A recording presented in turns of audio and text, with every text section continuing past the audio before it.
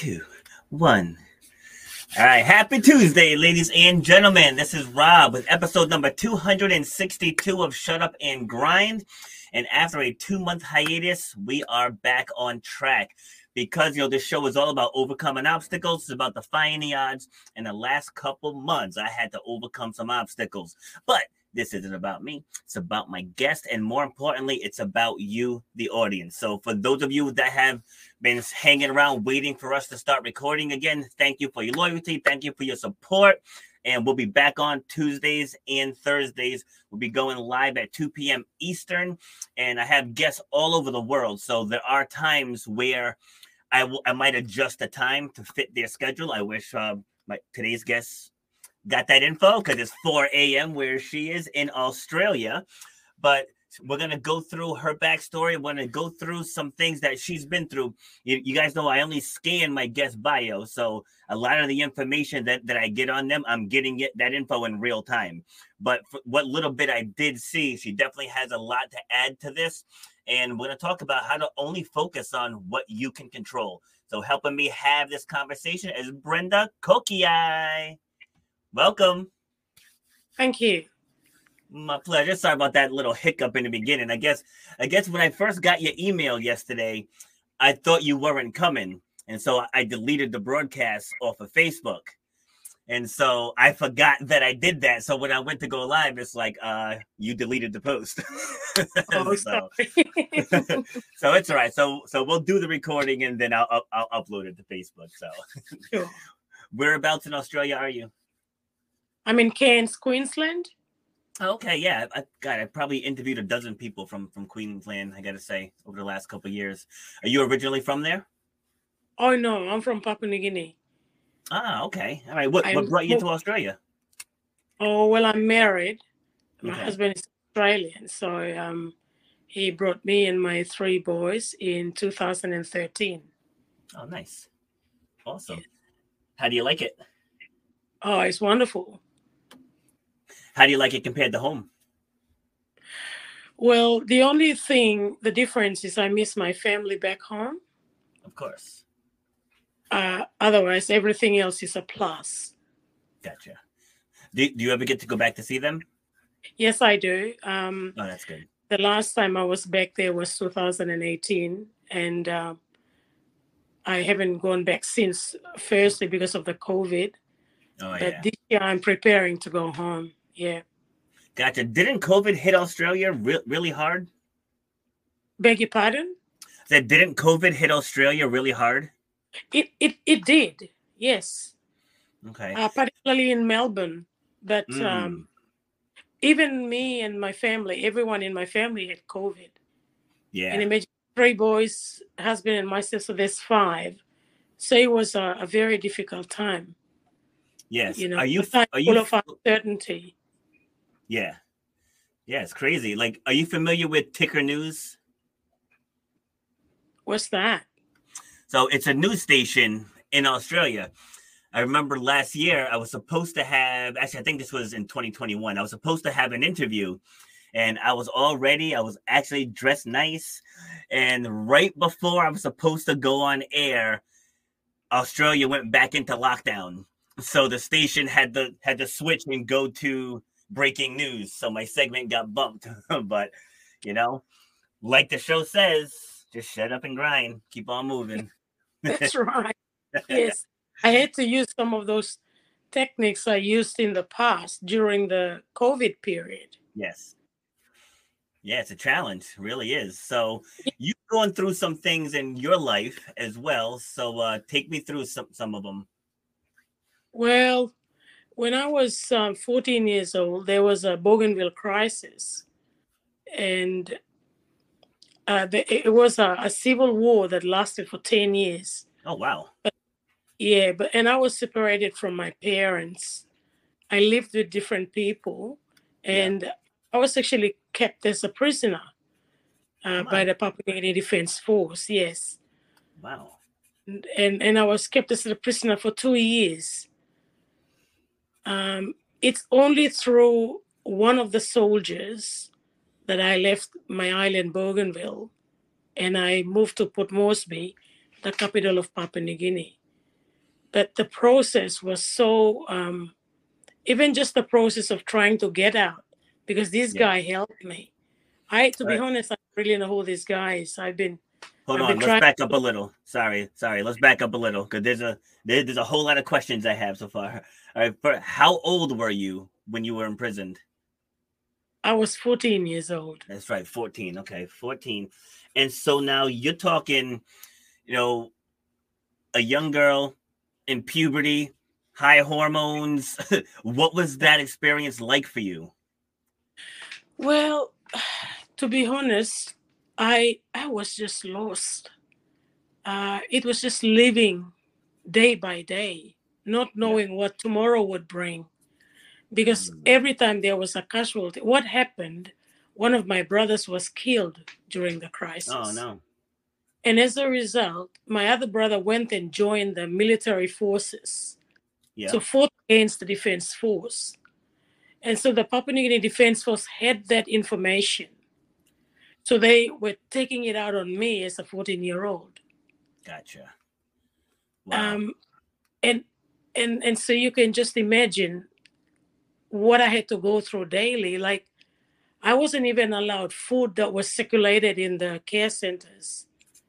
And, I had only 2 dresses for the full year. Oof. So how scary was it losing your brother and then your other brother joining the military to fight in the war? It was very scary. Every single day I waited to be killed. Oh my God. Yeah. See, so one thing I want to illustrate for the audience now, it's not to downplay what anybody goes through, because mental illness is a real thing, depression is a real thing, anxiety is a real thing. But for the audience, what I want you to take away here, she was separated from her parents as a teenager. One of her brothers was killed in the 10-year Civil War. Her other brother joined the military to fight. There were days she wasn't allowed food, had minimal clothing, and every day she was waiting to be killed. I want you to let that sink in. Like, that's amazing that you got through all that. But now let's get into the how. Like, how were you able to get through that? Well, good question. I must say that I prayed every single day. Yes. That's the only thing that kept me going. Because you just imagine yourself. I was there as an innocent girl, young, and I was surrounded by people, soldiers with guns. How was I supposed to physically defend myself? I knew that was out of my control. Mm-hmm. And I knew there was nothing I can do. But in my quiet times, I prayed very hard. I pressed so hard. God, you have to help me. God, you have to help me. And I'm so glad I was brought up in a Christian home. Yes. But the one prayer that I recited was Our Father, because I was a Catholic. So I wasn't taught how to pray as if you're talking to just anybody. There were a set of prayers that we said. So Our Father was one of the prayers that I said every single day. And one of the things was I would just reach out. Yes. You have to help me. I don't know what to do. But the amazing thing was when the Defense Force soldiers, one time they actually came, they wanted to rape me. There were 9 of them. Oh my God. Yes, they had guns. They knocked on the door, and I was inside this little staff room. It was a school. So when there was crisis, we were placed in that home. Well, I don't know about home, but a house where my auntie and uncle lived, and my little nephew was 6 years old. So this Defense Force, they came around this time, 4:00 in the morning, because I had my other brother-in-law sleeping on the other side of the room. So he was keeping track of the time. So these guys came knocking on the door, and I knew they came for me. And, I was frightened, but I had to take courage. Yes. Because I had innocent people with me in the room. So I was concerned about them. And I told my auntie and uncle, I know these guys are coming for me. Yeah. And if you don't open the door, they're going to kill all of us. And I said, it's all right. Open the door and let them come and kill me. But the three of you, you have to move to the other side so that they don't kill you by accident. And Wow. I wasn't crying when I was saying that. I just said, move away, because if they kill me, my blood's going to spill all over you. So, this same story that old auntie of mine actually told my parents when the Bougainville crisis was settling, and I'd already left Bougainville then. She told my mom. So my mom is still alive. She knows this story. Yes. But anyway, just getting back again on what happened. So when they came in, they knocked and they were calling out my name. So I, gently went and opened the door, and they came in, and I saw their guns, and they started asking me questions, So your name is Brenda Kokiai, and your brother is a military. So they call them the Bougainville Revolutionary Army. They call them the BRAs. Yeah. I said, yes, my brother is in the military. And the reason why he's in the military, because you see, you guys killed one of my brothers. And I said, wouldn't you do the same? You just imagine at my age. I don't know where I was getting this courage from. I said, if it happened to you, you would definitely do something. If someone killed your innocent brother, you would definitely retaliate. So it's the same with my brother. That's exactly what my brother is doing. Anyway. And what did they say to that? Well, they don't really take note of what you say, Well, but I must say that they didn't really have a response to that. But and then I felt them moving closer to me, and that's when I started to become very fearful, because I knew something was going to happen. Yeah. And then they came in and started slapping me and punching me, and my mouth started to bleed. My head, my face was all swollen. And it took them until, I think, close to 1 hour before they left. But before they did, the guy at that stage, he actually came naked. Mm-hmm. And the only reason I know that is because now I'm married, so I know what it's like to feel a man's body. Mm-hmm. So the guy stood next to me, and I could feel it, and I was so scared. Yeah. But before I started screaming, I said to them, can you let me... Oh, no, before I went on to that, I was arguing with them about, they're wanting me to go out. And I said, no, I will not go outside. I will stay inside. I will stay inside the house. So they beat me, they, punched me, there's blood coming all over. And then I stood up and I said to them, I would like to say my last prayer. I will not let you rape me. Can you let me kneel down? I'll say my prayer, and then after I finish my prayer, then you can kill me. Wow. So the guy came in with the gun. He was holding onto it, and he held the gun, and he asked me for my finger. And he told me to get the trigger, and he put the gun on my head. Jeez. And he said... And you were still a teen at this point? Yes, I was. Wow. Yeah. Okay. So he said, put your finger on the trigger and shoot yourself. And I said, no, I wouldn't do that. I said, no. So I refused. And then, so he got the bullet. And he said, this is called a bullet. You put it inside. So he positioned the gun in a way that I could put the bullet that goes in the hole. I don't know what it's called. Put it in there, and he closed it up. Yeah. And then he said the trigger. And I said, no. I said, I'm not going to kill myself. But I said, but if you let me pray and I finish, then you kill me yourself, because I couldn't do that. As soon as he did that, he poured a liquid in my mouth. I don't know what the liquid was. So at that point in time, I thought I was going to die. So I just started screaming so loudly. I screamed so loudly that the guys, they call it the Batman of the boss, Batman of the commander. Yeah. it's a military term, the Batman. That's how they refer to this guy, and all of us called him Batman. Mm-hmm. So I screamed as loud as I can, knowing that, I'm not going to make it in life. So what's the point? I didn't want to get raped, so I thought I'd just have to scream. So when I screamed, the Batman of the commander heard me some 500 meters away.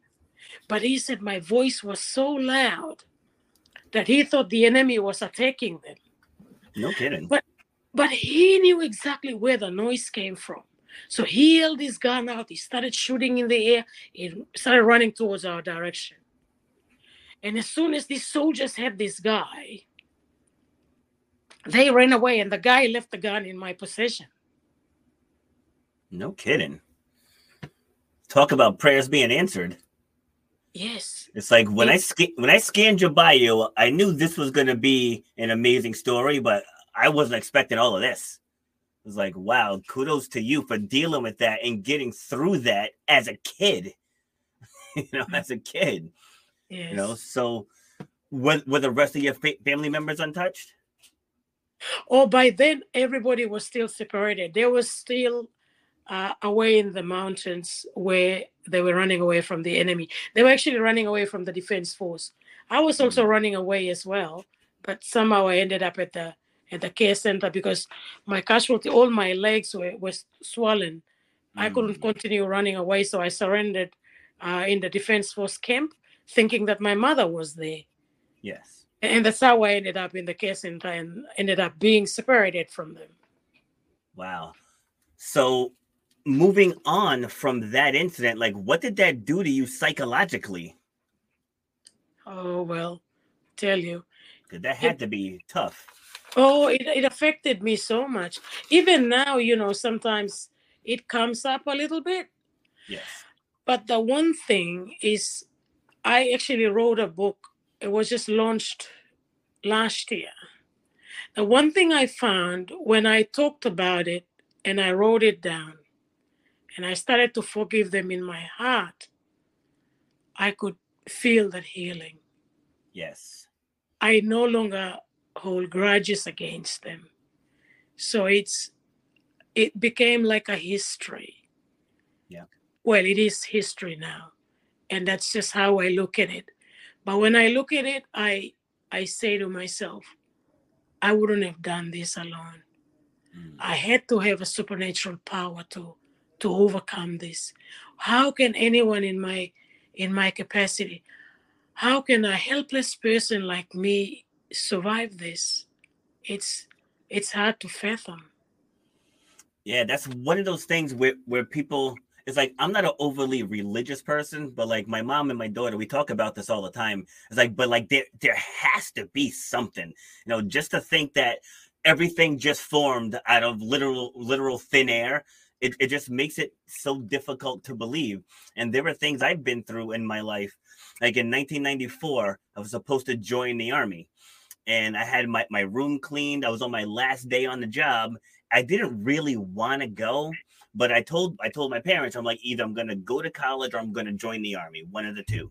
And I just decided that college wasn't for me. And I said, so let me honor my word and let me join the army. And said 2 days before I was supposed to ship out, I get a weird feeling in my chest. And I was like, what is this? He said, I'm on the job. Couple hours goes by. The pressure is getting greater and greater.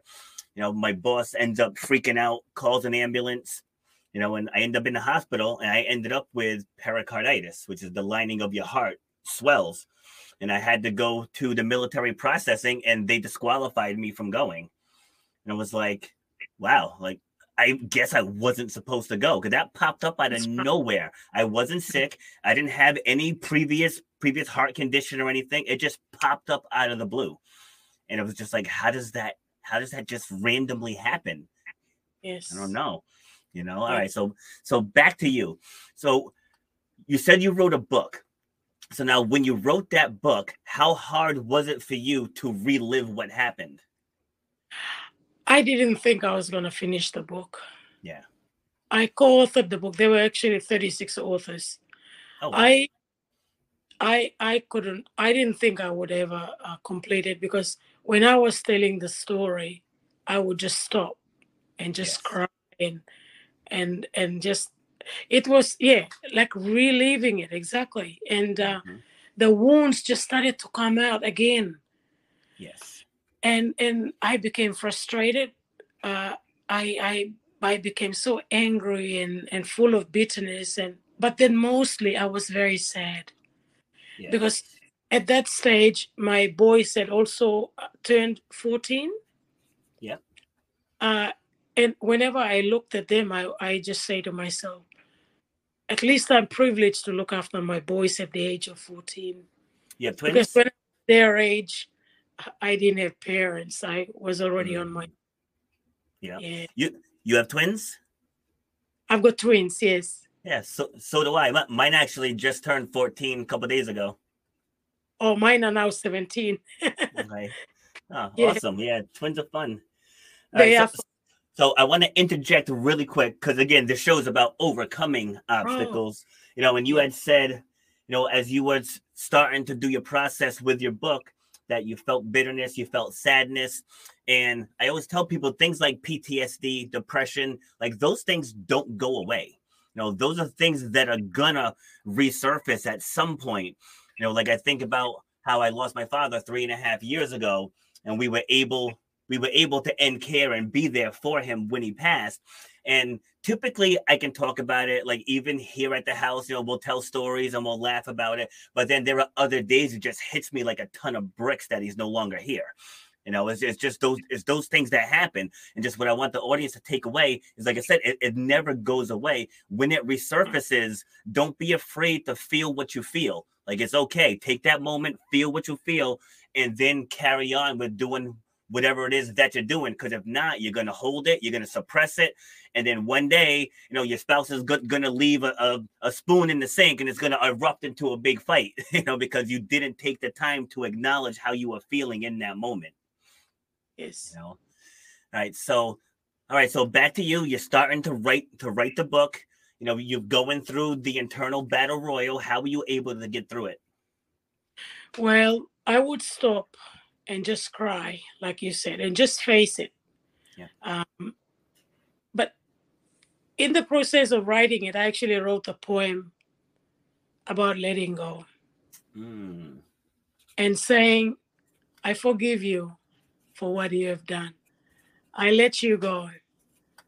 And I also talked about the Defense Force uniform, and I said, may that green color be a favorite color of mine. Mm. Like that. I was actually amazed at the poem I wrote as well. And then because I come from a Christian background, I remembered the cross, Jesus' cross, Yep. and how he bore all that for the sake of humanity. So I had to process mine as well. I didn't just come out and write the book. I would sit back and just cry, but get up again and say, but I have overcome this. I must write the story so that Yes. one day my children will read it. One day the world will read it. One day the world will know that this is history. Because, this civil war that happened in Bougainville, in Papua New Guinea, it's the biggest war after the Second World War. There were Mm. more than 20,000 lives that were lost. Wow. Yes. But not many people talk about it. It was actually everywhere. But I'm not sure, well, how sort of famous it went, you know. Yeah, I haven't heard anything about it, and I've They, studied up on all of the wars. Vietnam, Korea, both the World Wars, American Revolution, Civil War, the British Revolution, the French Revolution. But that one has never come up. And this, oh my, and this was all recently, like in 2020, early 2021, where everything was shut down. So I was like, you know what? Let me just learn some new stuff while we're waiting for the stuff to reopen again. yes. Yeah. All right. So what are you doing now? Like, what's your profession now? I'm actually studying to be an accountant. Okay. But I just took time off because my husband's not well. I was supposed to finish last year. Yeah. But one thing that I must say is I've never let go of my dreams. You know, I always wanted to go to a university and study. I started when I was back in Papua New Guinea, but then completely because I had my first child then. So when I came out, I thought I must still do this. So that's the one thing, and you know, I'm not sort of upping myself or anything like that. But when I was having a conversation with one of my nieces, she did say to me, "Oh, it's quite amazing that you are not letting your dreams sleep, that you are still doing them." And I looked and I said, yeah, that is so true. Like, despite all that had happened, I still have that goal in mind that I've got to achieve this. And I think in the middle of any circumstances, if you don't set yourself any goals, you'll never get through to the other side. It was actually different when I was at the care centers and I was kept there because there's nothing really you can do. If you are imprisoned, you just have to be there in the prison. Yes. It's not like the modern prisons here in Australia or Western, maybe countries like US and New Zealand and all that, where you have the luxury of watching TV and reading books and stuff like that. I used to really want to read books, but I couldn't. But the one thing I did, I used to journal. Okay. I used to write down everything that had happened.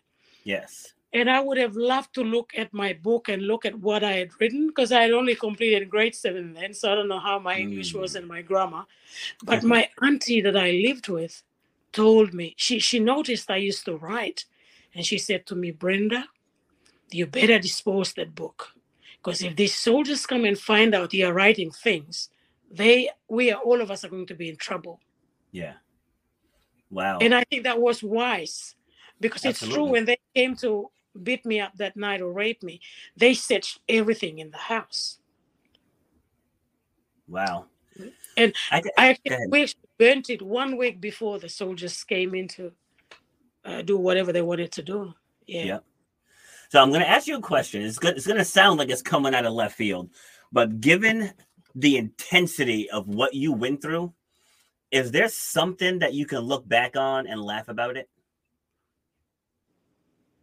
And laugh about it? I had overcome it. I came out of victory. Good answer. Even though there were bullies, 9 people with guns, I can laugh at them and say, well, you didn't do what you wanted to do. Yep. And a little 14-year-old actually turned you around. Yep. They didn't break you. They didn't break you at all. They probably bent you a little, but they didn't break you. They didn't break me. They thought they overpowered me, but they didn't. I should have beat them. Mm-hmm. I did. So do you speak on platforms?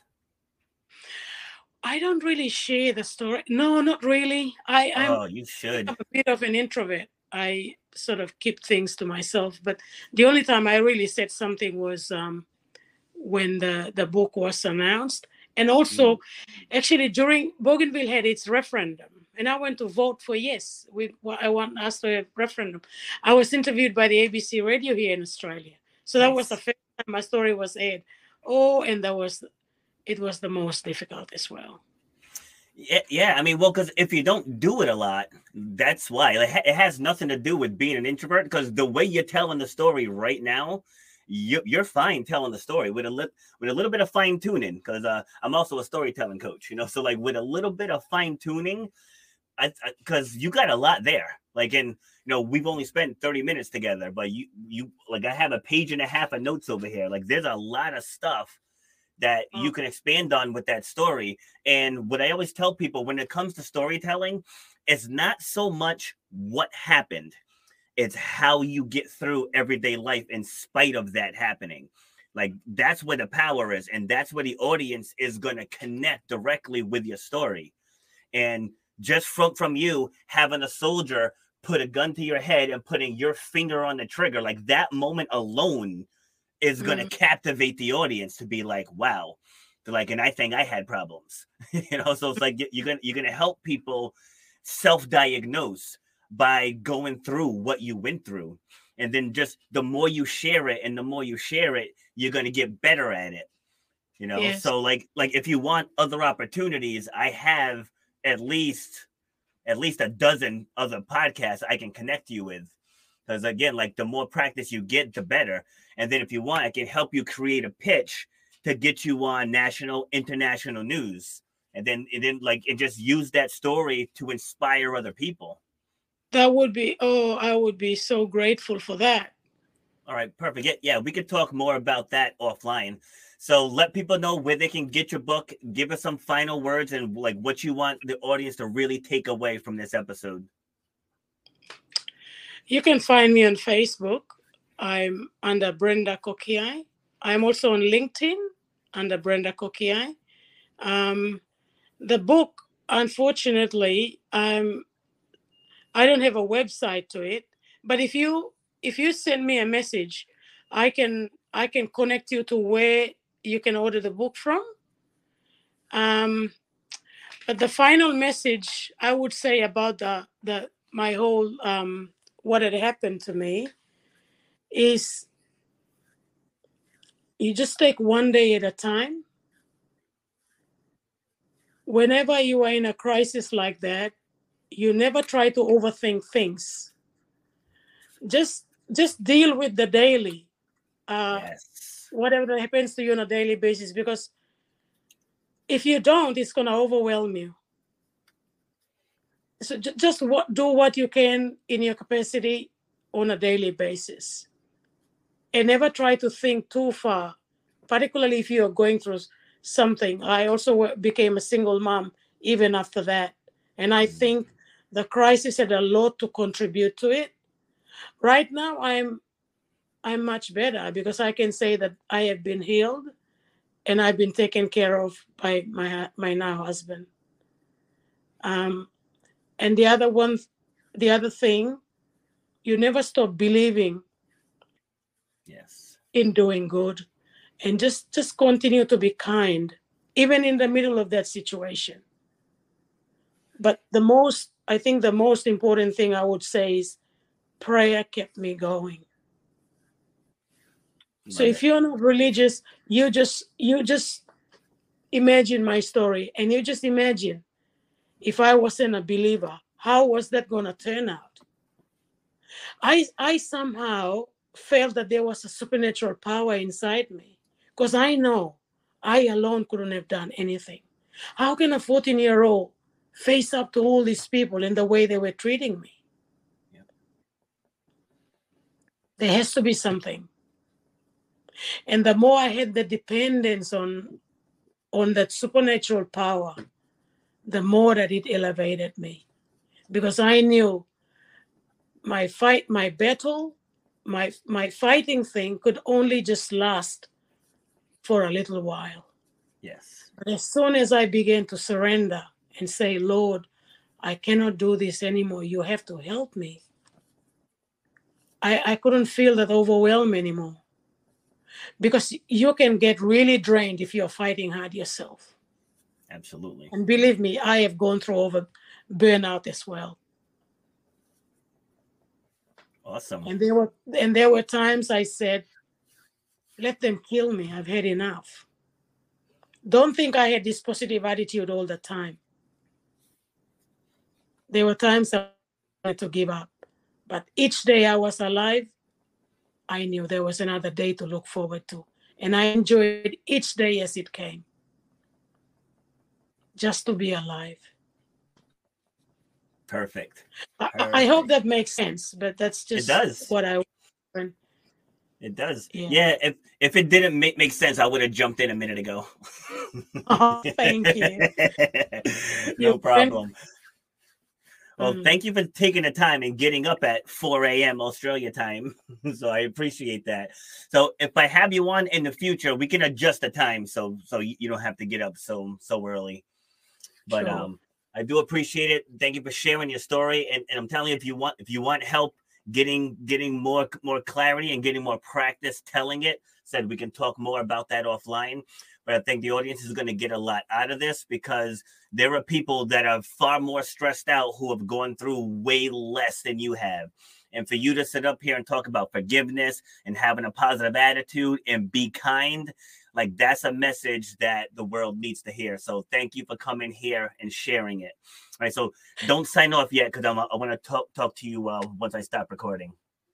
All right. So say goodbye to the audience, and I'll see you in a moment.